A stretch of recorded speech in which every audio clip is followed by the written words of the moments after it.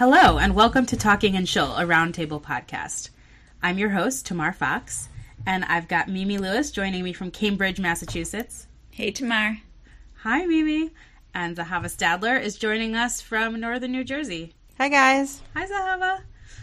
This month, Zahava and Mimi spoke with Shoshana Keats-Jaskal, the co-founder of Chokhmat Nashim, an Israeli organization combating the exclusion of women in the Orthodox community. They talked about the political and health inequalities that stem from this exclusion. I wasn't able to make it for that conversation, but for our second segment, we're all back together to talk about reports of sexual harassment by Michael Steinhardt and the implications about how mega donors are influencing the Jewish community and just the general changing culture of giving in our Jewish communities. Mimi, do you want to talk to us about your conversation with Shoshana Keats-Jaskal? So we spoke with Shoshana specifically about this alarming trend of erasing women's images from publications and advertisements. She talked about the genesis of this trend and the ramifications it has on all aspects of Orthodox life. Of course, she's speaking from Israel, but she also draws some parallels to what's happening in the United States. I'll say, as someone outside the Orthodox community, I actually found this to be a really important and relevant conversation about what happens when norms shift in unhealthy ways, and then the real challenges that people on the ground face when they're trying to confront extremism in their communities. So here's that conversation. Okay, for our first segment, we are joined by Shoshana Keats-Jaskal, a writer and activist in Israel and co-founder of Chokhmat Nashim, an organization whose title means the wisdom of women. So, Shoshana, thank you so much for joining us for this discussion. My pleasure to be here. Thank you for having me. So we invited Shoshana on to talk about an issue that's gaining traction, gaining some prominence in Israel and also in the United States on the erasure of women. And usually, in liberal discourse, people use the word erasure to mean something more figurative, things like not honoring a group's story or history, or in this case, we mean literal erasure of women. Blurred faces, not present in pictures, not present in conversations. And this is an issue that Shoshana has been working on. So we're glad to have you to join us to talk about this really important topic. So first, we'd like to ask you to please just tell us a little bit about Chokhmat Nashim. What is this? What is the organization, and how did it come to be? So Chokhmat Nashim is currently, there's three of us who do the work, and thank God we've actually become a real movement of men and women around the world who want a healthier Judaism. I would say that we started out about, where are we now, 2019? About 6.5 years ago. I personally was born and raised in Lakewood, New Jersey, before it was Brooklyn, and I was a Jew among a lot of different kinds of Jews. For me, the word Haredi or ultra-Orthodox wasn't something I ever knew until I moved to Israel. And so I grew up with all different kinds of Jews. My grandparents were survivors. I wasn't religious. The yeshiva was down the street. I did go to the Orthodox day school, but everybody looked different, but everybody was Jewish. And so my concept of Judaism was just, Shabbat and Chagi, Shabbos and holidays and things that, tzedakah, charity, and all of those things that were Jewy, Manischewitz and all that, but also just a community that was surrounded or centered around, I should say, the identity of being Jewish, but we didn't have divisions. Rav Kotler Zatzal would speak to my mom in Yiddish while she was wearing jeans and walking the German Shepherds. Like, there was a real unity in the Jewish community that, and if it wasn't, even if they didn't think of each other as similar, there certainly wasn't animosity or people like saying you're not a Jew or this or that. So that's kind of my background.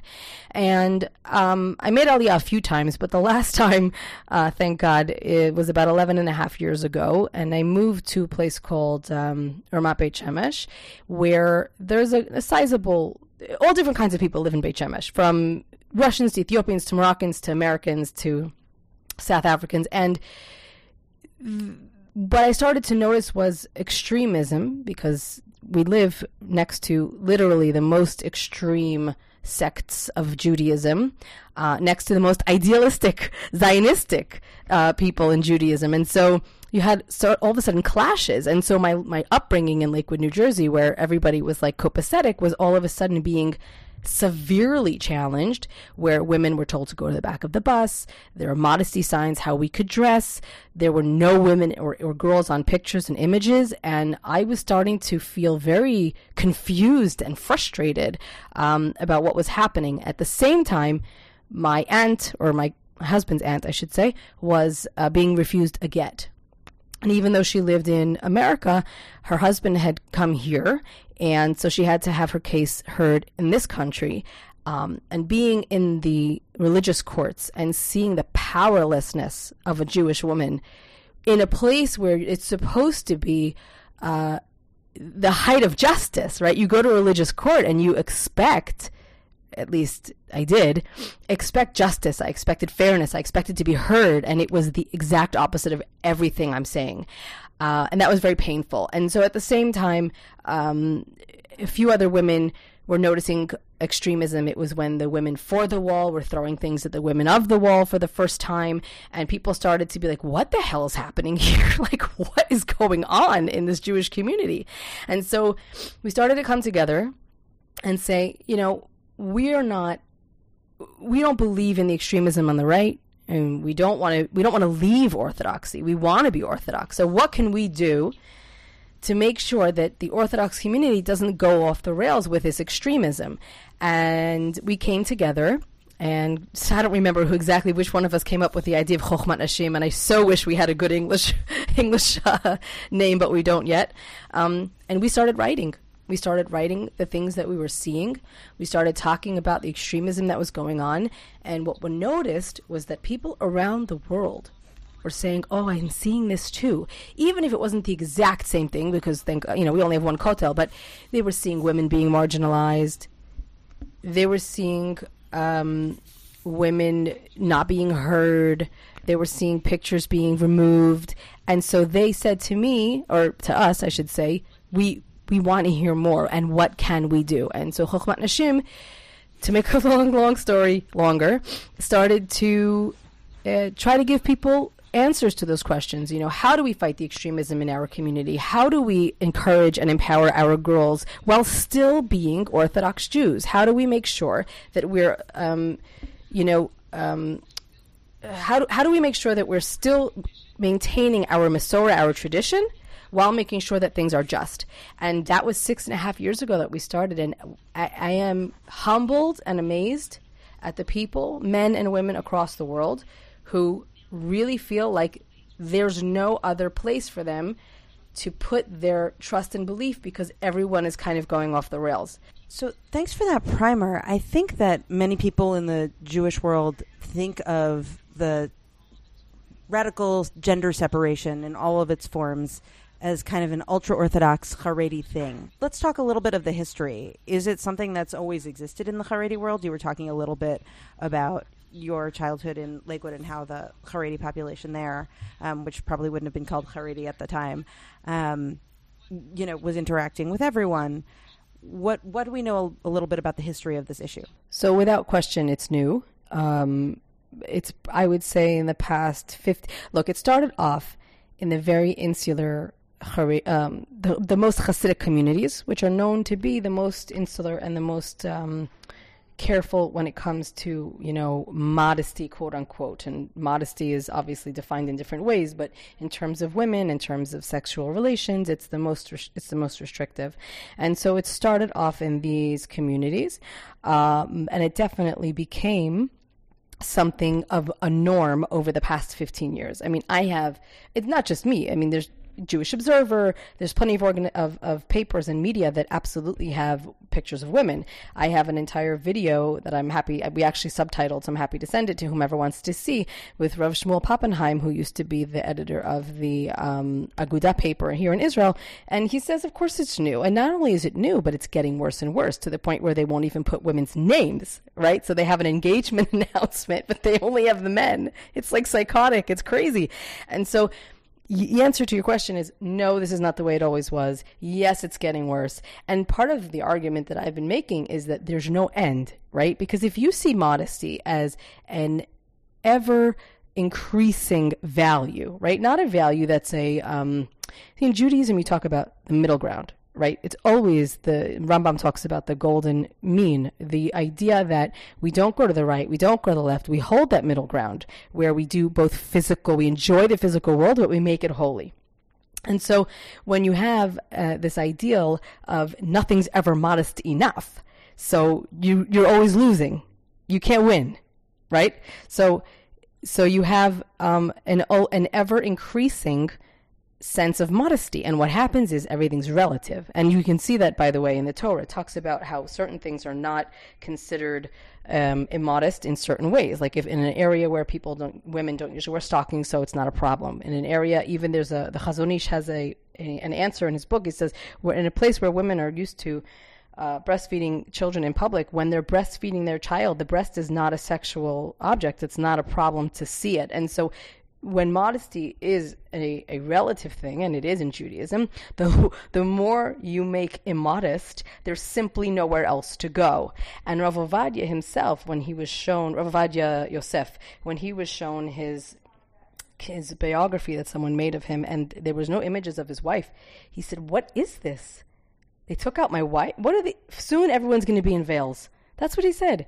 Rav Ovadia himself said so. And he said, "There's no way that you can create your own standard of modesty and be able to refrain from that slippery slope." And it's what I find fascinating is that people always talk about the slippery slope on the left, right? Well, we can't let women do this and we can't let women do that because God knows what's going to happen. And yet here, the right is greasy sliding down its slippery slope when it comes to this. And what my issue is, nobody stops them. Nobody, not the OU, not the RCA, not the Rabbanut, nobody is saying to them, what are you doing? What are you doing? Everybody just accepts it. And I don't understand why.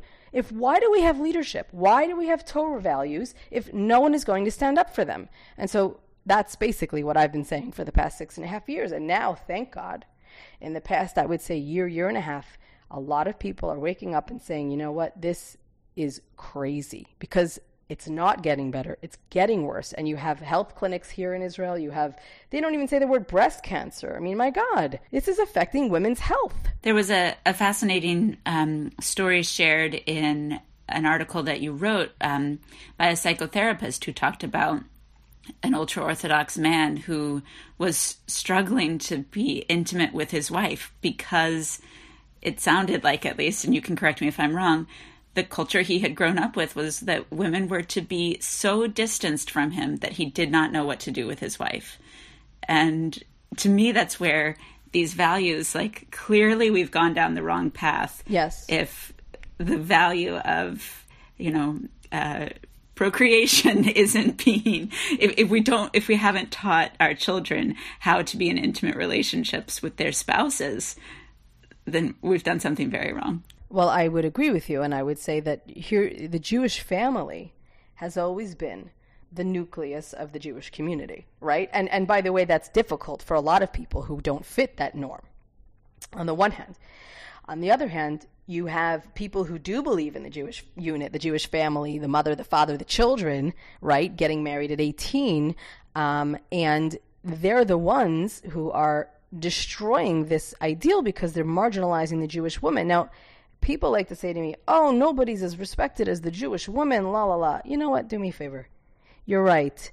In each individual family, women are respected. I'm not saying that they're not respected in their families, but you have to pull back and you have to look at the larger picture. And when I got a phone call from Ruth Kolian, who is a Haredi woman from Petach Tikva, when she called me up and she said to me, I need your help. And I said to her, what can I do for you? I didn't know who she was. And she said, I can't watch another neighbor of mine die of a disease she didn't know she had. Mm-hmm. So I didn't understand why she was coming to me, right? This was a number of years ago, 3 or 4 years ago. And she said, I heard you talk about women and erasing women, and you raise money for Jewish women, and I need your help to raise money for a breast cancer awareness campaign in the Haredi community. And as she continued to explain to me, she said, we don't say the word breast. We're not taught how to do breast exams. We're not told to get screening. We don't even know what they are. And my 34-year-old neighbor just died because she didn't discover that she had breast cancer until it was too late to do anything about it. It was metastasized, and that was it, finished, 34, and she left her kids, orphans.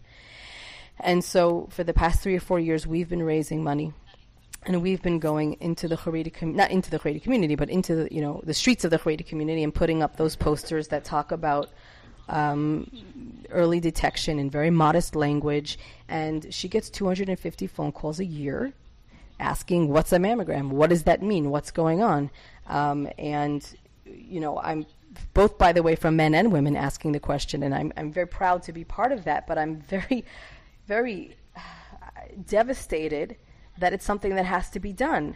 I think it's a little bit harder to hear, in America, because in America it's like people are still exposed to, secular media in some ways. But the fact of the matter is that after I wrote that one piece about breast cancer, I got emails from Argentina and New York. And they said to me, we have the same problem with our Hasidic communities in Argentina and New York, who don't come for screening, who don't self-check, who aren't getting the tests. What can you help us with that? And so the more that I'm going to explain what's that connection, right? How do you connect breast cancer to, no images of women? So when women aren't seen, right? You don't see them in ads. You have ads with just men, with ads with fathers and sons. You have ads that look like two fathers and lots of sons. When you don't have women in your peripheral vision, if you're not seeing them as a normal part of society, and you're not hearing their voices because they're not the ones writing articles, they're not the ones who are giving their opinions, they're not the ones giving Torah over. So when you don't see them and you don't hear them, so the women, their needs are not considered. So in Haredi communities, and increasingly, by the way, also in Dati Leumi, in national religious communities that are getting more and more strict, I would say, women are not in policy-making positions. What does that mean? It means that when policy is decided, whether it's about a health policy or a communal policy or an educational policy, women are not part of that decision at all. They're hardly ever even consulted unless it's perhaps about girls' education only.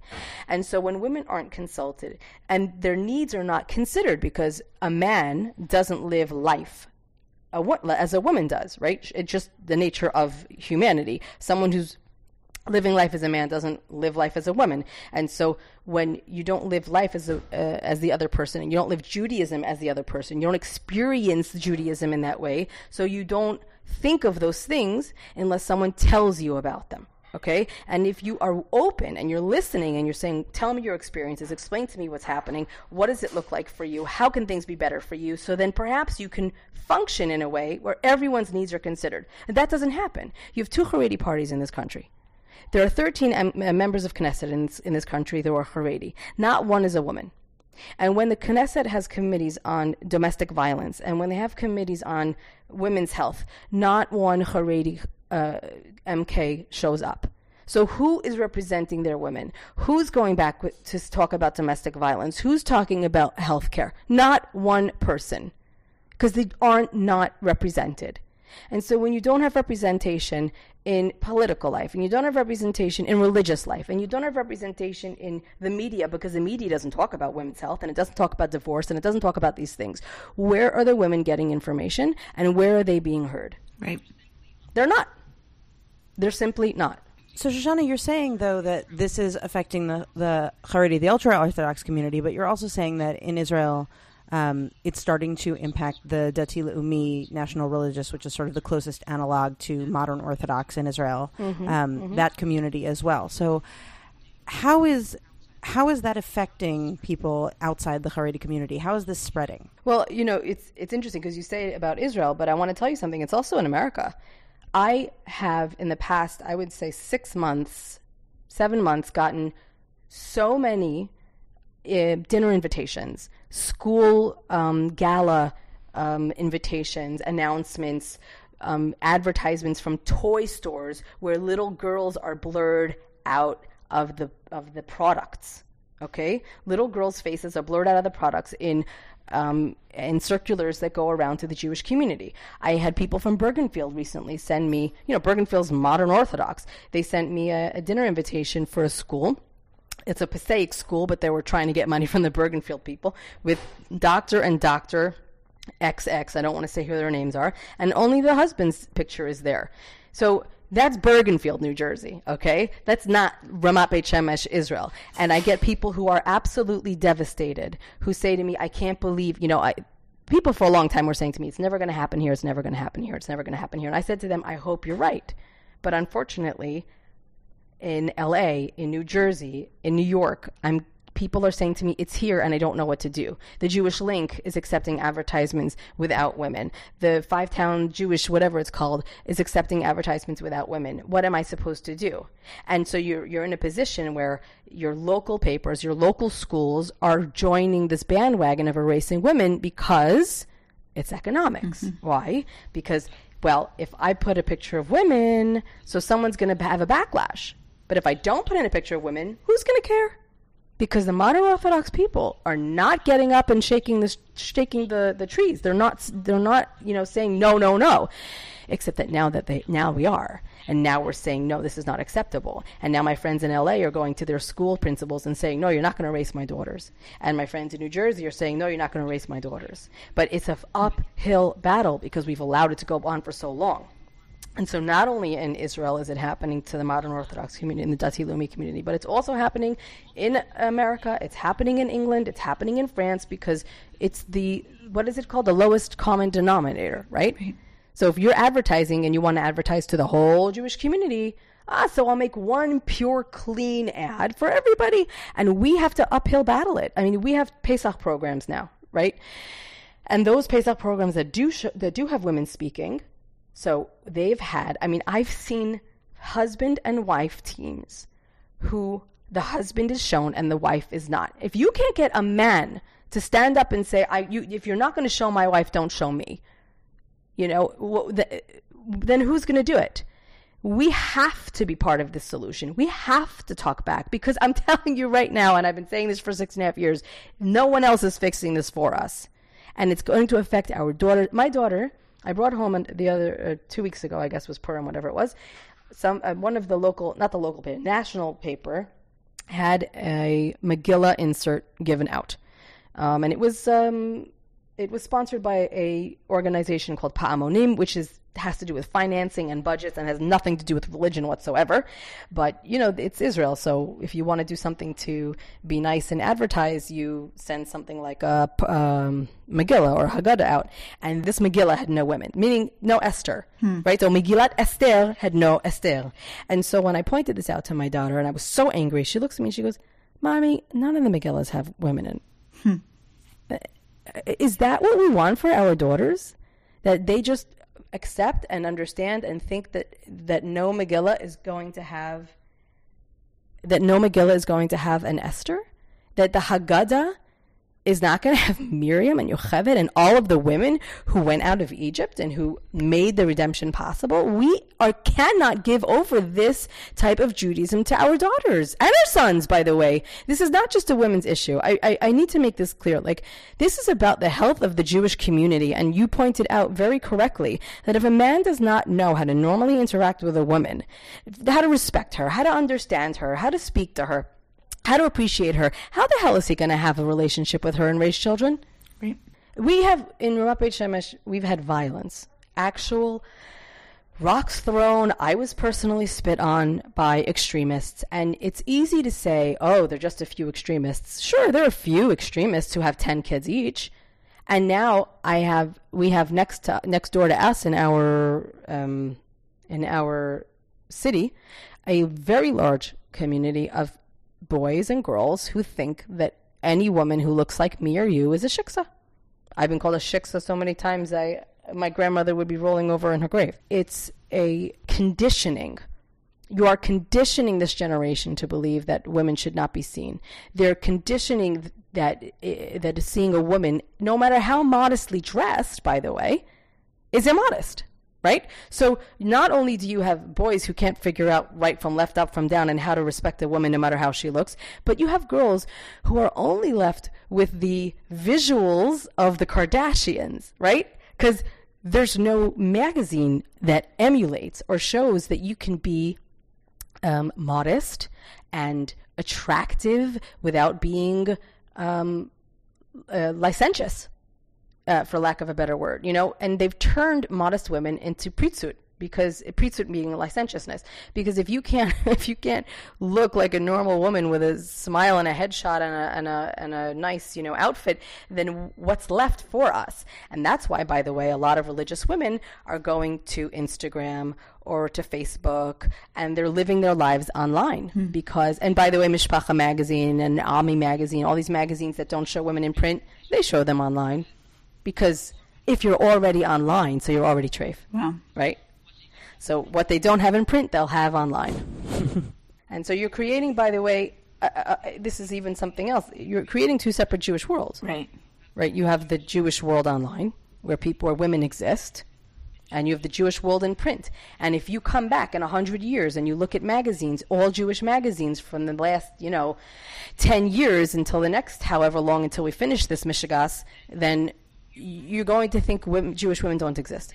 That is our historical record for the past 10 years. Jewish women don't exist. Over the age of what, 3 or 7? I think the Mishpacha policy now is 7 years old. So what are we doing? I mean, it's fascinating. I think it's not even just Jewish women. There was a photo of members of Knesset in which the women were either blurred out or some just totally photoshopped out. So you saw this much smaller Knesset, as if the women were just never elected. Correct. Not only that, but it depends on the magazine you were looking at. But some of them just blurred out their face and left their legs. It was hilarious, by the way. And the other ones just completely removed them. Right. Like they did not exist. And so we say in Judaism, it's midavar sheker tirchak, which means stay far away from falsehood. And yet this is complete falsehood. You are creating a reality that doesn't exist. Not only that, but you're firmer than God. Right. I mean, like all of a sudden, we are firmer that God created male, female, Adam and Eve, and said, go figure things out and work things out together, right? Go build a world. And what these people are saying is, the guys will do it. We can't have the women. Take her back, God. It's like, it's something out of, and the truth is that nobody really thinks about it. But I will tell you this. I went to, this has actually happened twice. I went to someone who everyone would consider a gadol. He's a gadol. He's a great Torah scholar who everyone respects, Haredi. And I said, can you help us with this whole erasing women thing? Can you make things, can you tell people that it's crazy, that it shouldn't be done? And he looked at me and he's like, I don't have suicidal tendencies. And I said, what do you mean? He's like, if I do that, all the other work I'm doing will be lost. Wow. Why? Because he knows the whole community is off the deep end. And there's no way the Haredi community is ever going to backtrack on this. He said, there's no way that anything I say about it is going to make a difference, because if I do that, they won't listen to me on anything else. Which means that the tail is wagging the dog, right? They're so off the derech that they're not going to listen to a gadol who they respect and revere, because they're off the deep end. And so I'm not talking to the Haredi community. I'm not going to change the Haredi community, but I will be damned if I will watch the modern Orthodox community continue to allow this to happen and not stand up against it. It is absolutely in our yards. It is absolutely our job. And if we can go and say that things are wrong on the left, then we damn well be able to say that things are not right on the right. And that's who our audience is at this point. You need to stop this from happening in our own communities. We need to stop this from happening in our own communities. So what does that consist of? What is Chokhmat Nashim doing to push back against this? And what can, if our listeners are fired up about this, or what can the public in general be doing to aid in this effort to restore women to the public sphere of, our conversations, our publications, right? If there are people out here who are going to be thinking, this is crazy. Like, I had no idea this was happening, except maybe in the tiniest of fringes. What should they be doing in response? So that's a really great question, and we always try to make sure that we let the community know that this is absolutely in their hands. So the answer is it's actually multifold. So first of all, do not patronize, do not purchase, do not advertise in any publication, magazine that doesn't show women. When URA sends you a request for charity, when URA or other organizations send you a request for charity and they don't have women in their brochures, which these organizations have started to do, you send back the card and say, I will be donating to an organization that does show women. This is against my beliefs and my policy. And the minute that you are going to go back to Jewish tradition and include the Jewish women, please do send it to me again. So we have to make our voices known, because the whole reason they're doing it is an economic reason. So we have to be that opposite economic force and say, you're going to lose if you erase Jewish women. If it happens in your school. Sorry, can I just cut in for a second? Yeah. If you, for people that think they've never heard of URA, which is a Jewish education charity, URA is actually Cars for Kids, which you've probably heard their jingle on the radio. Really? Yes, that is the same organization. It is a much disguised fundraising effort, but it's there. So these organizations are much more prominent than you might realize. Mm-hmm.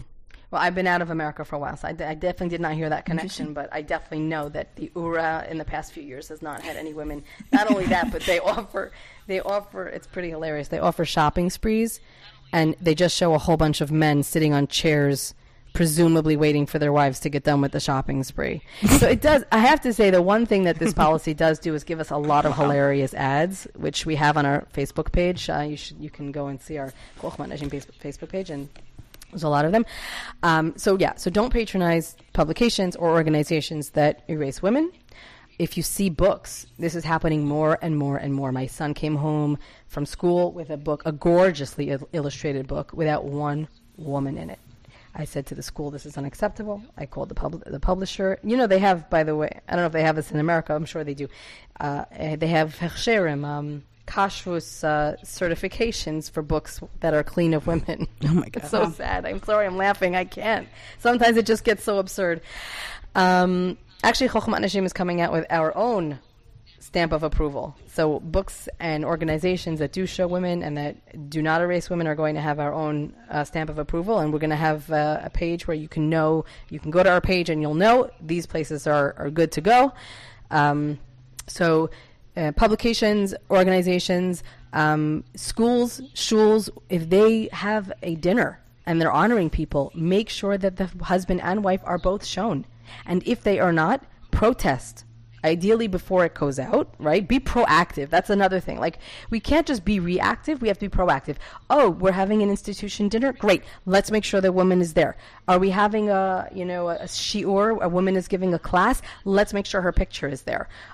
We put out guidelines. Chochmat Nashim put out guidelines for publications that let people know. For example, NCSY doesn't erase women, but they didn't realize that they were marginalizing women because the women's pictures were smaller, the women's titles were not there, and they were physically separated on the page from the men. So the men had these large circles on the top with their titles and their pictures, and the women underneath the bar was smaller pictures without titles, and of course the only thing they were talking about was girls' education. And so we created these guidelines to let people know the words and the visuals matter. We have to counter this trend by doing the opposite, by making sure that Jewish women are prominent, that Jewish women are seen, that Jewish women are heard, that we understand the value of the Jewish woman, that health and body parts are discussed in clean and proper ways. We just got a great boon from Rav Asher Weiss. Actually, he gave us a tshuva, a halachic response about the importance of breast cancer screening, about using the word breast as opposed to, now they call it the women's disease. All these things really affect women. And so we as the community can counter that by being super aware and of not allowing this to happen under our watch. And that means our schools, our shuls, our magazines. It means where we advertise. And I know that some people will find this very frustrating because a lot of areas at this point, that's just the norm. But we've allowed it to become that norm. And we have to do the work if we don't want it to be the norm from now on. There's no going, There's no one else is turning the tide. This is in our hands, and that means ask your rabbi. Rabbi, can you speak about this from the pulpit? I had a rabbi write to me privately, and he said, I thought you were. I just thought you were an alarmist. I didn't think that what you were saying was really true and that it was really happening. But a congregant came to me and said, Rabbi, is it the right thing to do to not have women? And he said, we're in Queens. This is a modern Orthodox community. Of course not. No. And she said, I just assumed that because they were doing it, it was the right thing, but we just weren't firm enough. And he said, and I want to thank you for consistently talking out about this, because I now know that I need to communicate proactively with my community to say, this is what, we can't be reactive, right? We can't say, well, we're not this and we're not this. If the modern Orthodox community is going to thrive, we have to have an identity that is not what we're not, right? You know what I'm saying? Like, it can't be, well, I'm not on the left and I don't ordain women and I don't erase women. No. We have to have an identity that says what we stand for. And so he said, now I'm proactive. Now I speak to my community. So ask your rabbi to speak out about it. Ask your rabbi to discuss these things. Talk about it yourself. We are the Jewish people. Nobody owns the Torah. No one owns it more than we do. Talk about it. Make these things on the public consciousness. And for the love of God, sign prenups. I know we're not talking about prenups, but I'm throwing it in there because it has to do with it. Please sign a prenup. Just for a tiny bit of context, that was the notion of a halachic prenup, meaning to circumvent to circumvent the issue in Jewish marriage of men refusing to give a Jewish divorce. Correct. This is something I think that we've talked about in the past in passing, but yeah. I know it's another issue for Chokhmat Nashim, and definitely we can include some links in the show notes to give people more context for that conversation if they're interested. So sorry about throwing that in there, but it's all of a piece in my connected. mind that we. Yes, and that we in the Orthodox community need to make decisions as to where we want to go. Judaism is dynamic. It's an incredible religion that is responsive, and we have to be cognizant of the fact that it's not in the past, it's right now. And our actions and our decisions create Judaism. And I don't mean rewriting the Torah, and I'm not saying make new laws, but these things are changing. Erasing women is new, and we need to stand up and say, this isn't what orthodoxy should be. We want a healthy orthodoxy that we're going to keep our numbers, by the way, and not lose them. The number one reason stated in the Shema, I think it's called the Shema survey, on why women leave orthodoxy is the status of women. And it was, by the way, I think the second or third reason given for men leaving orthodoxy. So it's not a problem that doesn't affect us. It affects us in many ways and includes that losing those numbers because of the status of women. So if we want a healthy, strong Orthodox community, it is up to each and every one of us to say, this is my stance and I'm going to act on it. We have values in Judaism. We got to stand on them. Well, Shoshana, thank you so much for that call to arms, and we really appreciate you joining us this month on Talking in Shul. It has been my pleasure. Thank you so much. Thank you. All right, I am back. For our second segment, we wanted to talk about a few issues that are linked together. A few weeks ago, the New York Times published a story containing allegations of sexual harassment by Michael Steinhardt, a Jewish billionaire who's known for his philanthropy and also known for making inappropriate comments to employees of his foundations and employees of organizations asking for his funding. This story had already been reported by the Jewish Week a few months ago, but the Times got more people on the record and told a very compelling story. And I should also note that the Times was working with ProPublica. They co-published the story. One of the conversations that came out of the story is about how much influence mega donors like Steinhardt and the Bronfman Family Foundation and the Harold Grinspoon Foundation and many others have. So that's kind of what we wanted to talk about today. So I know there's a lot here. There's a lot to unpack, as we like to say. Zahava, I know you have been, you had written some things. You want to get us started? Yeah, this is something that prior to thinking through for this segment, I hadn't given a lot of thought. And I think that other than like community shul appeals, I hadn't thought a ton about Jewish philanthropy. And it was really interesting to read this piece in the Washington Post, written recently by Leila Corwin Berman, about the evolution of Jewish charity in the United States and how over time, as the community has become a little more affluent and the needs are less widespread and immediate in that same way, that there's become a move away from giving to federations, which give out all their money pretty much year by year as needed, and moving in the direction of foundations with standing endowments and large funds that they give from. And it made me think about how if there's this big pot of money that the same person is presiding over for a long time, that giving out that money can be subject to that person's personal priorities. And especially if you think about sort of the traditional model of charity. And I think charity is a different word than philanthropy for a reason,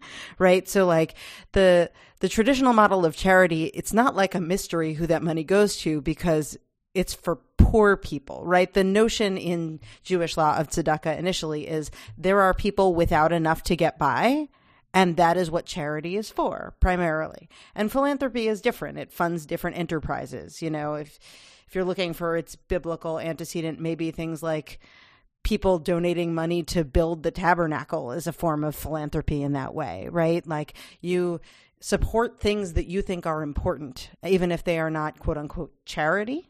And it's interesting to think about how when it's one person's money instead of communal money, and when it's a long-standing pot of money instead of an immediate need, that one person's priorities develop this really outsized role over time. One piece that I also appreciated about Berman's piece in the Washington Post was that she also talked about the outside the Jewish community, some of the tax structure that was playing into this, in that it was beneficial for very wealthy families. There were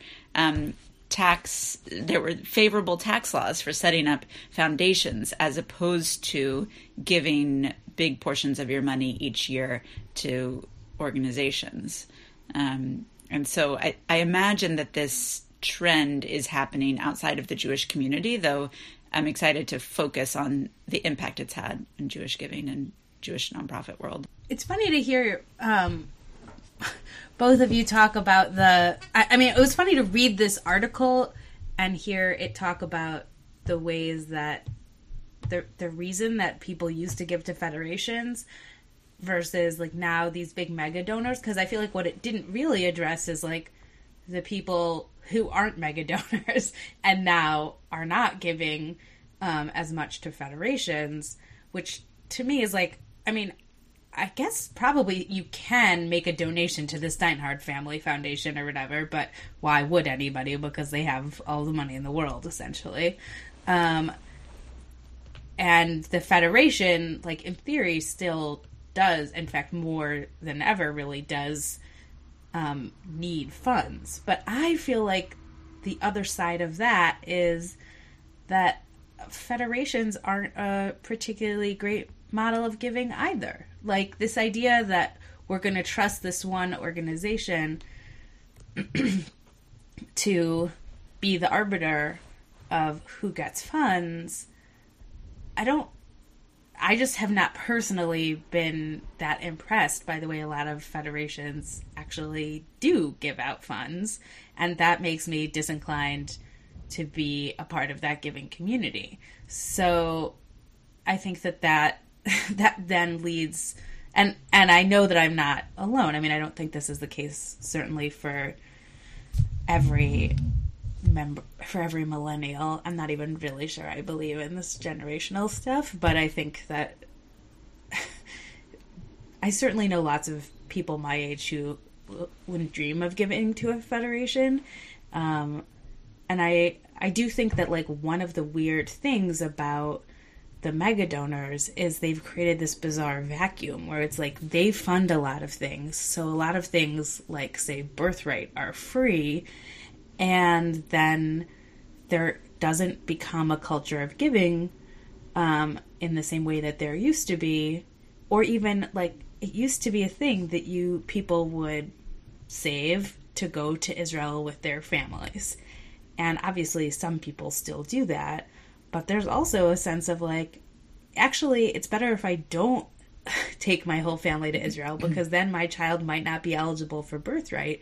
So it's better for me to just wait, and then when my child turns 18 or 19 or whatever, they can go on birthright for free. There's kind of like a whole calculus around this stuff that has sprung up that I think has just kind of changed how we do things. I guess I want to push back one piece on the about federation, which is that I think that the mega donor issue is certainly also occurring within federations. I mean, we read a piece by Benjamin Sales in Times of Israel where he talks about federations creating an 80-20, sometimes even a 90-10 model, where 80% of their donations are coming from a few big donors or big families. And yeah, they're still doing their big, Super Sunday or mega big event donor drives, but that just makes up so much less of their funding. And one piece that I thought that I really appreciated that he said is that it's changed.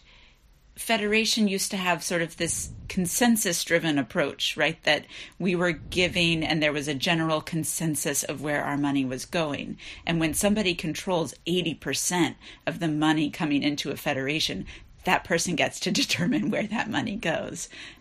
Maybe just his or her 80%, but still that's, what we give is nothing. I mean, that article left me a little unclear as to what the chicken was and what the egg was. I mean, because it's not just that there are mega donors that are swamping smaller donations. That article was reporting on a study that came out about a year ago, funded by the Avichai Foundation, for whatever that's worth, where the number of donations and the total amount of donations is declining. So the relative importance of the big single foundation funders is increasing, but it's not as though like Michael Steinhardt came along and overshadowed all of the consistent small donations. And it's actually interesting to see this trend as in American politics, you're seeing kind of a push in the other direction where it's become a mark of pride for politicians, especially in the Democratic Party, to have more small dollar donations, and that there are a lot more people giving $20 to somebody. And I fall in that category, right? I give small dollar political donations, and it's interesting where I'm just sort of reflecting on my own giving, right? Like where do I give money? I give some smaller dollar political donations. I give to sometimes sort of like miniature friend causes. There's a lot of people sharing on Facebook that they're doing for this campaign or that campaign, and it always seems worthy, and my friends are, good, on the whole, good people with like smart intentions for these things, and and so some of the money goes there. There's giving attached to Jewish holidays, like we just had Purim, where there's like an obligation to give to people for Purim specifically, and I gave through my synagogue for that. And it's all like very specific occasions, right? Whenever there's a fast day, I get an email from Fast for Feast, which encourages me to give the money that I would have spent on food on a fast day instead to a hunger charity. There's a lot of like these little things, and I actually am doing those things, but it wouldn't occur to me that it would make sense to give $20 to Federation. Like, that just seems a little like spitting in the ocean. I might as well put my $20 somewhere where it'll be noticed. And maybe I'm wrong. Like, maybe that doesn't make sense. I think it does make sense. It's certainly how I feel about this as well. I feel like both my money isn't enough to make a difference, but also, like, one of the things that's weird about umbrella organizations is that, like, I don't actually know where my money's going, and it could be going to a lot of things, some of which are also not stuck out. Like, some of them are things, it's like, sometimes they're, like, investing in a program in Israel, or, like, paying for, like, subsidizing day school education, which are not things that are necessarily good or bad, but doesn't help me if what I'm trying to do is give tzedakah. And even if I'm not trying to give tzedakah, if I'm just trying to be philanthropic, you know, I'm not necessarily into all of the things that the Federation is giving money to. And it's not hard for me to find lots of worthy causes like Zahava. Like, I see people constantly raising money for all kinds of things that are really valuable. And certainly in our current political climate, there's no shortage of communities that are really suffering. And it's not hard for me to find a place where I feel like my money could be put to good use. So I feel like the Federation model just doesn't work for me, but it also does mean that, yeah, the federations are going to these mega donors for a lot of money, and then those mega donors have a huge say, and federations, you know, for good or for ill, still do a huge amount of the allocating of funds within kind of settled Jewish communities. And some of the work that they do is like absolutely extremely important, vital to our Jewish communities, work that people don't ever see. I'm always struck when the New York Times does its like neediest cases towards the end of the year. Very, very frequently, the neediest cases, who are not usually people who are Jewish, very often they have gotten money from the Jewish Federation of New York, or some program that the Jewish Federation of New York runs. So it's like they're doing, some of the work that they're doing is stuff that I'm really enthusiastic about and grateful that they're doing. It's just like there's so much that they're doing that it's actually hard for me to know what is happening. Right, and I would say I used to work for an organization that received money under that Federation umbrella, and it's hard for those organizations when their lifeblood is Federation money, and when Federation giving drops, suddenly the income that they were really counting on is being cut, and they have to make horrible decisions about staff versus programs versus direct services. And it has real ramifications. I'm curious to talk a little bit about these family foundations, because in looking back, trying to find some notes that we had made for this episode, I searched in my email for Steinhardt, and I realized I had some emails from somebody at Steinhardt Foundation. Several years ago, I was interested in this idea of the Hebrew language charter schools, and I had forgotten that Steinhardt was really involved, not him in particular, though I don't know, but that the foundation was really involved in thinking about big picture approaches to Jewish education, to Hebrew language learning. I think also about the Grinspoon Foundation and what they've done with PJ Library. I mean, some of the freedom that big family foundations have is that they can be more innovative, or maybe that's not fair to federations.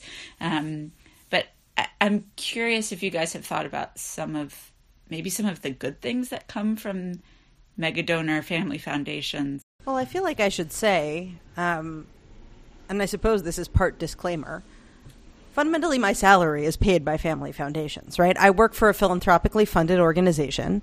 And when I say philanthropically funded, I mean, on the whole, foundation money. If you go look at the organizational website of where I work and you look at our funders page, you'll see some names that you recognize. It'll say things like Gates and Walton and Helmsley and whatever. And people have all the associations with what kind of organization we must be because we're funded by such and such, which usually is not accurate. But my organization, I think, because I'm incredibly biased, is doing important work, right? I think that the things that I spend my day on are important. However, they are not feeding the hungry and clothing the naked, right? They are not like there is an immediate emergency in one person's life and we are addressing, right? There's a long-term notion that my organization is doing research and trying to affect policy that will have big, small immediate effects, but big ripple effects we hope, right? And the people that fund that kind of work are going to be people with money to spend and the room in their lives to have vision about non-emergency things, right? And I think there's real value to that. I think the thing is that as an organization, there needs to be a range of philanthropic funders that you could go to, because it needs to be about funding the work that you're trying to do and not doing the work they're trying to fund. Right? I think that's really the key thing. If there's only one or two players in the entire communal space, then those people have real outsized power.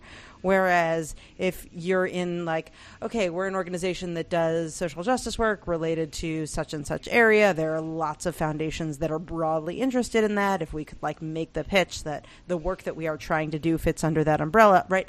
That gives us the flexibility. I think the thing is that any one funder, like any one rich person, I'll say, does not get told their ideas are stupid. People are always there trying to get them to fund the work that they're trying to do, and therefore they're trying to say, my work fits under your brilliant rubric, your brilliant vision for what the world is in need of, right? And lo and behold, here I am, and I checked your box. You're always pitching that. And because that's the interaction you have with the people doing the work, you're not hearing like, no, you need to rethink your vision.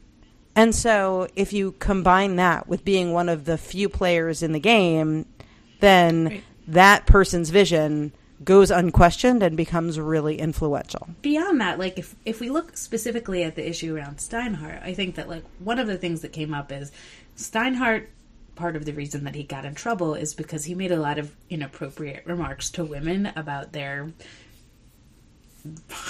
reproductive situation, about basically fertility, and inappropriately talking about how people should have babies and make babies. And like, okay, first of all, let's just say don't do that. It's so gross and inappropriate, and there's nothing less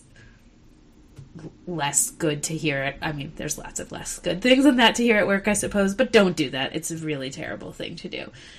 You don't know what's going on in someone's life. They may be trying very hard to get pregnant, and they may be very extremely uncomfortable and sad to get extra pressure from someone at work, for instance. Or maybe they really don't want to have a child and they wouldn't really, it's none of your business.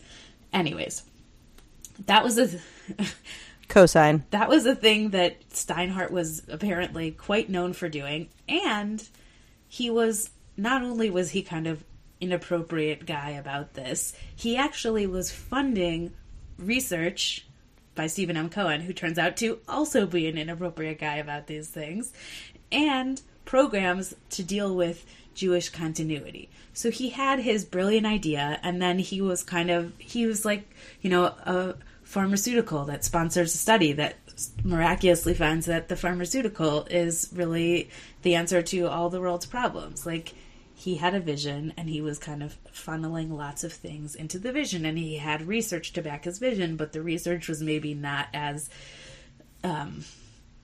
pure as we might have thought. And that is a problem. Like, I think it's not only that, like, people won't say no to you if you're rich and you have a foundation that's based on a thing. It's also that, like, people are going to sit in meetings in different nonprofits and be like, we want a piece of that Steinhardt money, so what kind of program can we run that we can say will help with Jewish continuity? And then you'll end up with programming that people never would have come up with before because they think, like, we might be able to get staffing and funding for this from the Steinhardt Foundation. Like, that is a real thing that has happened and has had real ramifications in our lives, and it's hard to see because we don't necessarily, like, we're not aware of these things as they're happening. But, you know, I have a lot of single women friends in the Jewish community who are really frustrated about, I mean, they're very upset about all the Steinhardt stuff because they feel like between Steinhardt and Stephen M. Cohen, this idea of Jewish continuity has been like just the kind of drumbeat in a lot of Jewish communities for a long time, and has been making them feel really bad about themselves for not being married and not having children, when it's like, why did we have to focus on this to begin with? So, I don't know. I just feel like there's like a lot of things that kind of came together to make this a problematic issue. And it's not just like nobody says no to rich people. It's like people are, the whole communities are kind of bent to the whims in these things in ways that are not immediately evident to us. Right. I was going to make some joke about like maybe what we need is just more Jewish mega donors with diverse perspectives on what the big fix is. But I feel like I do have a question lingering of like, well, what's to be done? Like, where does the solution lie? I mean, what that says to me, I don't know if this is a viable thing to really suggest, but it means that donation recipients need to have standards or perhaps more conviction in the mission that they have. Because if you wouldn't be running this program for lack of an interest in getting that person's money, then why is it a program you need money for? I mean, look, with setting aside Steinhardt personally, because the recent news about him, I don't have any interest in showing him personal respect. But I want to like say, if you're a very wealthy person, right, and your priority is strengthening the Jewish community, what are we suggesting that you should do? Like show up with no opinions and give your money to whoever asks for it? Like obviously not, right? Like it makes sense that if you have the money to give and you have a strong conviction and you have a great interest in some version of strengthening the Jewish community, then that's something to like value and respect. On the other hand, your vision doesn't have to win the day with every person and organization that needs philanthropic dollars. And so, Mimi, for all that was tongue-in-cheek, would it be helpful to have like a greater diversity of Jewish mega donors? Like, absolutely it would. But it also makes me wonder if maybe what we need is more federations on the giving side. What I mean by that is not like federations to distribute money to Jewish institutions, but like federations of donors coming together, right? If you are not an individual mega donor, but like the notion of community coalitions of giving and helping like and having a wider range of values or a more consensus model of values or something coming together to like rival a mega donor in some way, I think that would be really interesting. And don't really have a clear idea of how that would work or whether that really makes sense from whatever structural text perspective people care about. But right. You see what I'm saying? Like, if it is no longer the case that you have lots and lots of people sending their small donation to a consensus-driven community institution, then maybe in our donor-focused era, like if like 50 people got together and pooled their moderate-sized donations, then they could have an agenda-setting force as well. Yeah. And I think some of that is happening. I mean, they're giving circles, at least people have talked with me about giving circles, and I don't quite know what they feel or look like on the inside, but it's something you hear about. I have heard about them, but I've never been invited to one. I want to say to the, like, we need more mega donors. Like, there is one woman who is known for giving causes to Jewish feminist organizations. I believe her name is Carol Dobkin, and she funded Advancing Women's Professional and the Jewish Community, which was sunset, because, like, basically any Jewish feminist organization that you know of, not including this podcast, has gotten money from Carol Dobkin, and she does, you know, like, she has a lot of money, but not infinite amount of money, and she sometimes is like, okay, if no one else is going to do this, I'm not going to do it all by myself. Like, she does want other people to be with her. You know, Steinhardt always had Bronfman backing him up, and I don't think there's someone doing that for Carol Dobkin. And yeah, I mean, I think it just more than one or two point of views would be really great. But also, like, these are organization. Like, I think there needs to be. I was at a conversation with a bunch of people about sexual harassment in the Jewish community, and we talked about the idea of like having a like hotline that you could call if you worked for a Jewish organization, to be like, I'm being sexually harassed at this organization, and then someone from this new organization would then investigate it. And that way we would have kind of like an outside place that people could call if they needed to, if they wanted to be a whistleblower. And the first question in this conversation, we were talking about this idea, was like, well, who's going to pay for it?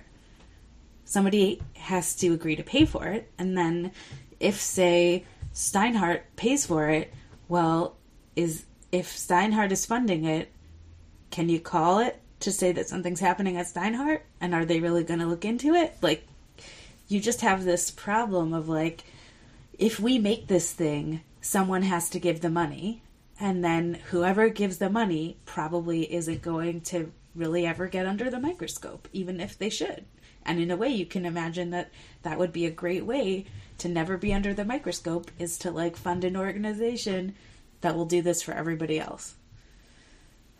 So I don't know. It just feels like an impossible situation to get out of.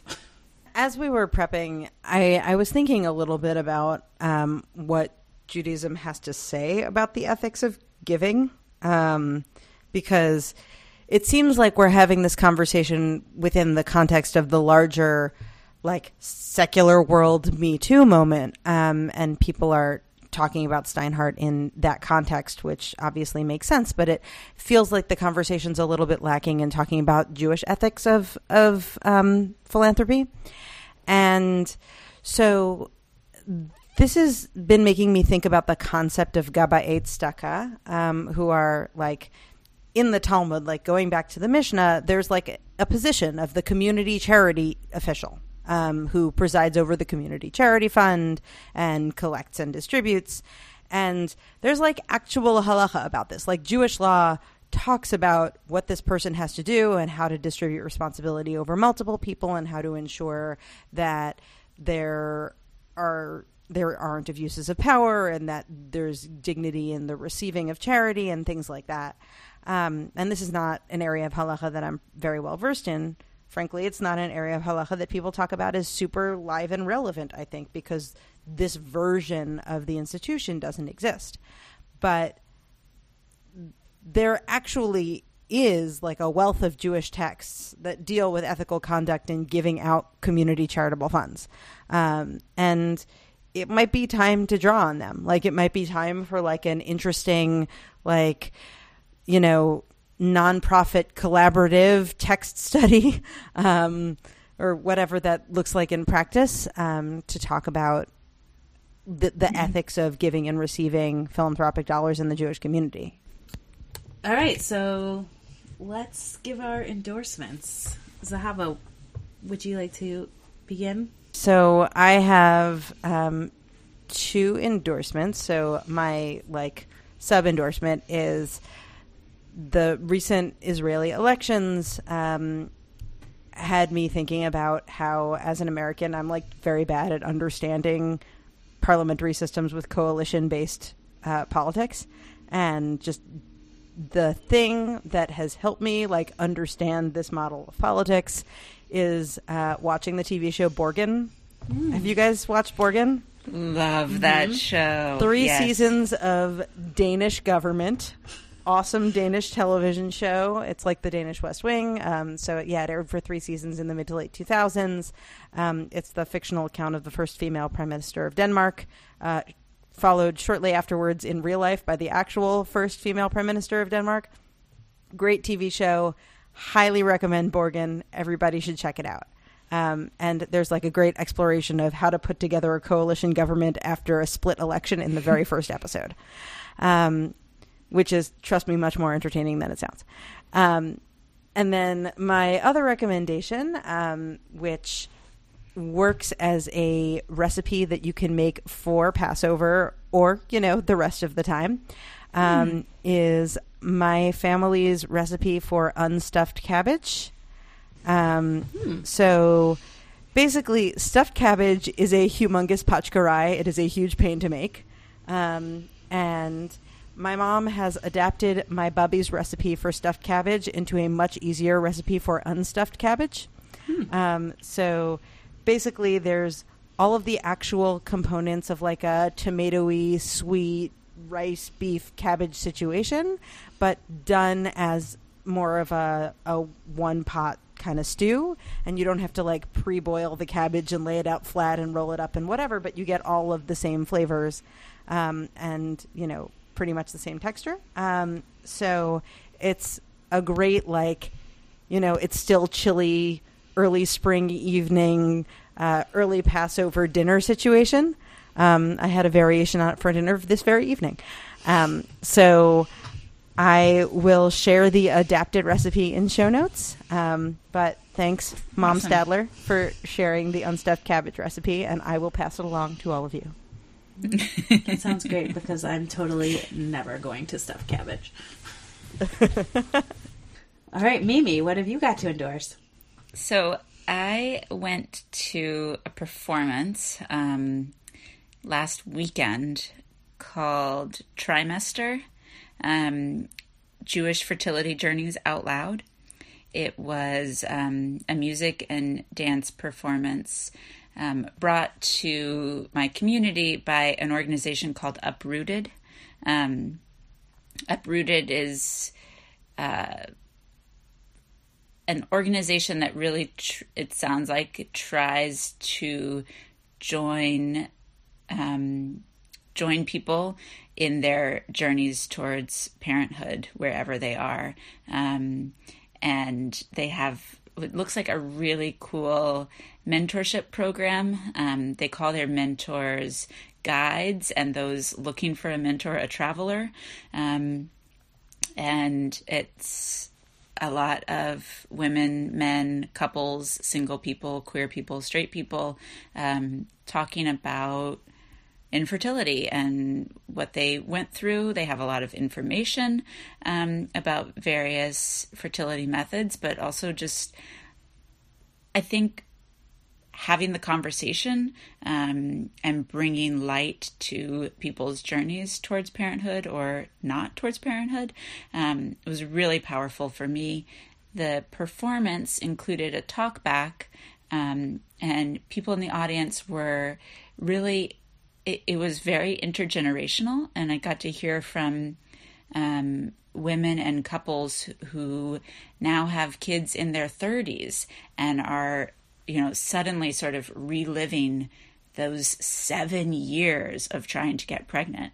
It was just super moving and beautiful, and I encourage you, wherever you are, take a look at Uprooted website and some of their publications, because I think it's a really beautiful organization. So that's one. And the other lighter endorsement, we sort of got started talking about mega donors based on an article about the Jewish media group Bim Bam that makes Jewish educational videos and is basically closing for lack of funding. And I really want to encourage people, before Bim Bam becomes the URJ's, the Union for Reform Judaism, sort of proprietary media, I think go to YouTube, type in Bim Bam, and check out some of their videos, because this stuff was brilliant. And not just for kids, really great. Some of the music was really good. The animation was awesome.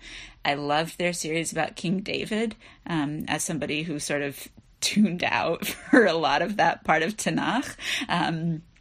I feel like I learned things from these animated videos, and Bim Bam, you did great. Thank you. There's some excellent Bim Bam videos, so I totally co-sign that.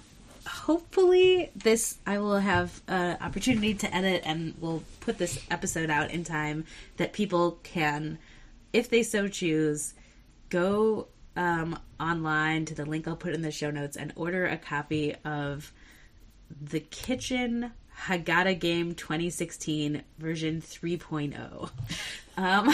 So that's a lot of qualifications. Yeah. Okay. So The Kitchen is a synagogue community. I mean, I don't know if they have like an actual physical building or not in San Francisco.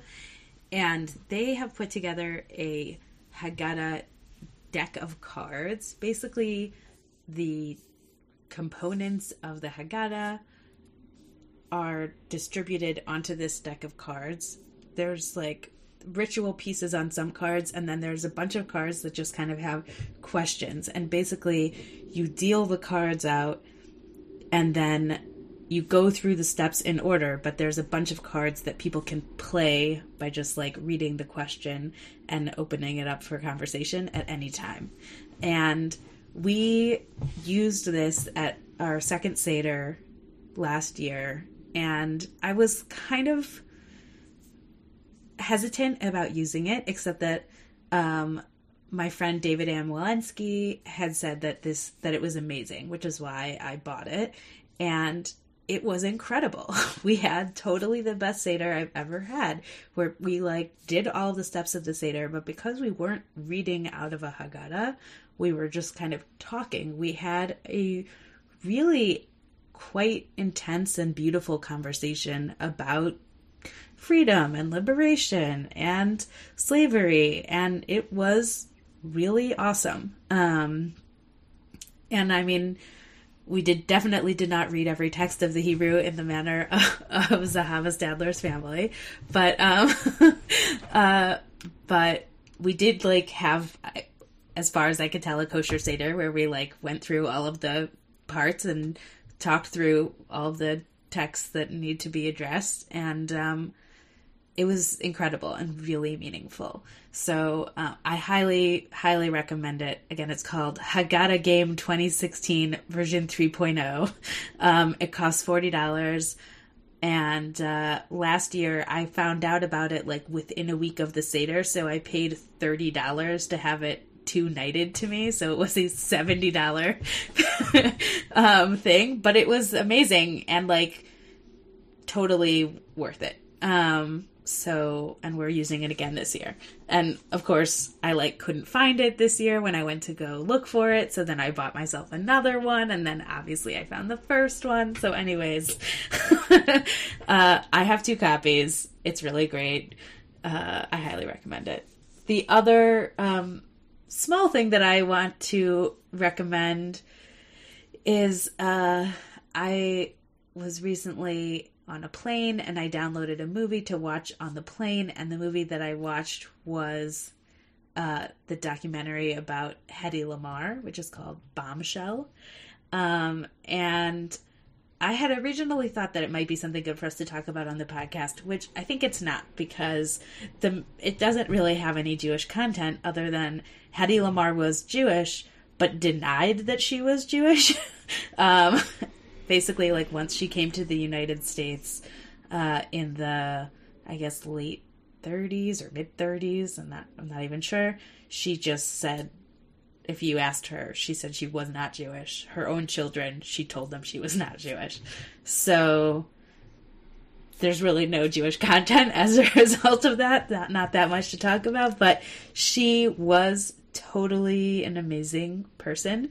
She invented a system of protecting yourself from torpedoes and using torpedoes. She and her husband at the time, who was a composer, came up with a system for doing this involving, bizarrely enough, player pianos. Then they gave the system to the government, which said they weren't going to use it, and then totally used it. So the whole story is completely fascinating. She also invented new kinds of plastic surgery. Yeah, so, but meanwhile, she was known just for being, like, extremely beautiful, even though she also turns out to have been extremely smart. Yeah, so it's a good documentary. It's definitely worth watching. I don't know that there's that much to say about it from a Jewish perspective, but that's luckily not the only perspective that I have. So, so yeah, I recommend that documentary and Haggadah Game 2016. Version 3. Awesome. Exactly. I assume that means that there were other versions, but I do not. I cannot endorse or not endorse them, and I don't think they're available. So maybe on the black market. All right. Thank you so much for listening. If you have a minute, it would be great if you could leave a review for us on Apple Podcasts or let us know what you'd like us to discuss in a future episode. You can leave a comment on a post on our Facebook page. You should search for Jewish Public Media, or on our website, which is jpmedia.co. Look for Talking and Shul from the list of podcasts. You can also donate to Jewish Public Media. Perhaps you're a mega donor. You're listening to this. You're feeling very guilty about your influencing of Jewish communities, and you want to change your ways. jpmedia.co. Hit the donate button. That is a wonderful way to support our show and ensure that we are able to bring you new episodes. Zahava, thank you so much. It was a pleasure, as always, to speak with you. Absolutely. Great to be with you guys. Mimi, thank you so much. Thank you both for talking earlier without me. I apologize for not being able to be there. It's always great. Thanks, guys. We missed you. All right. I'll see you next month. Bye. Bye.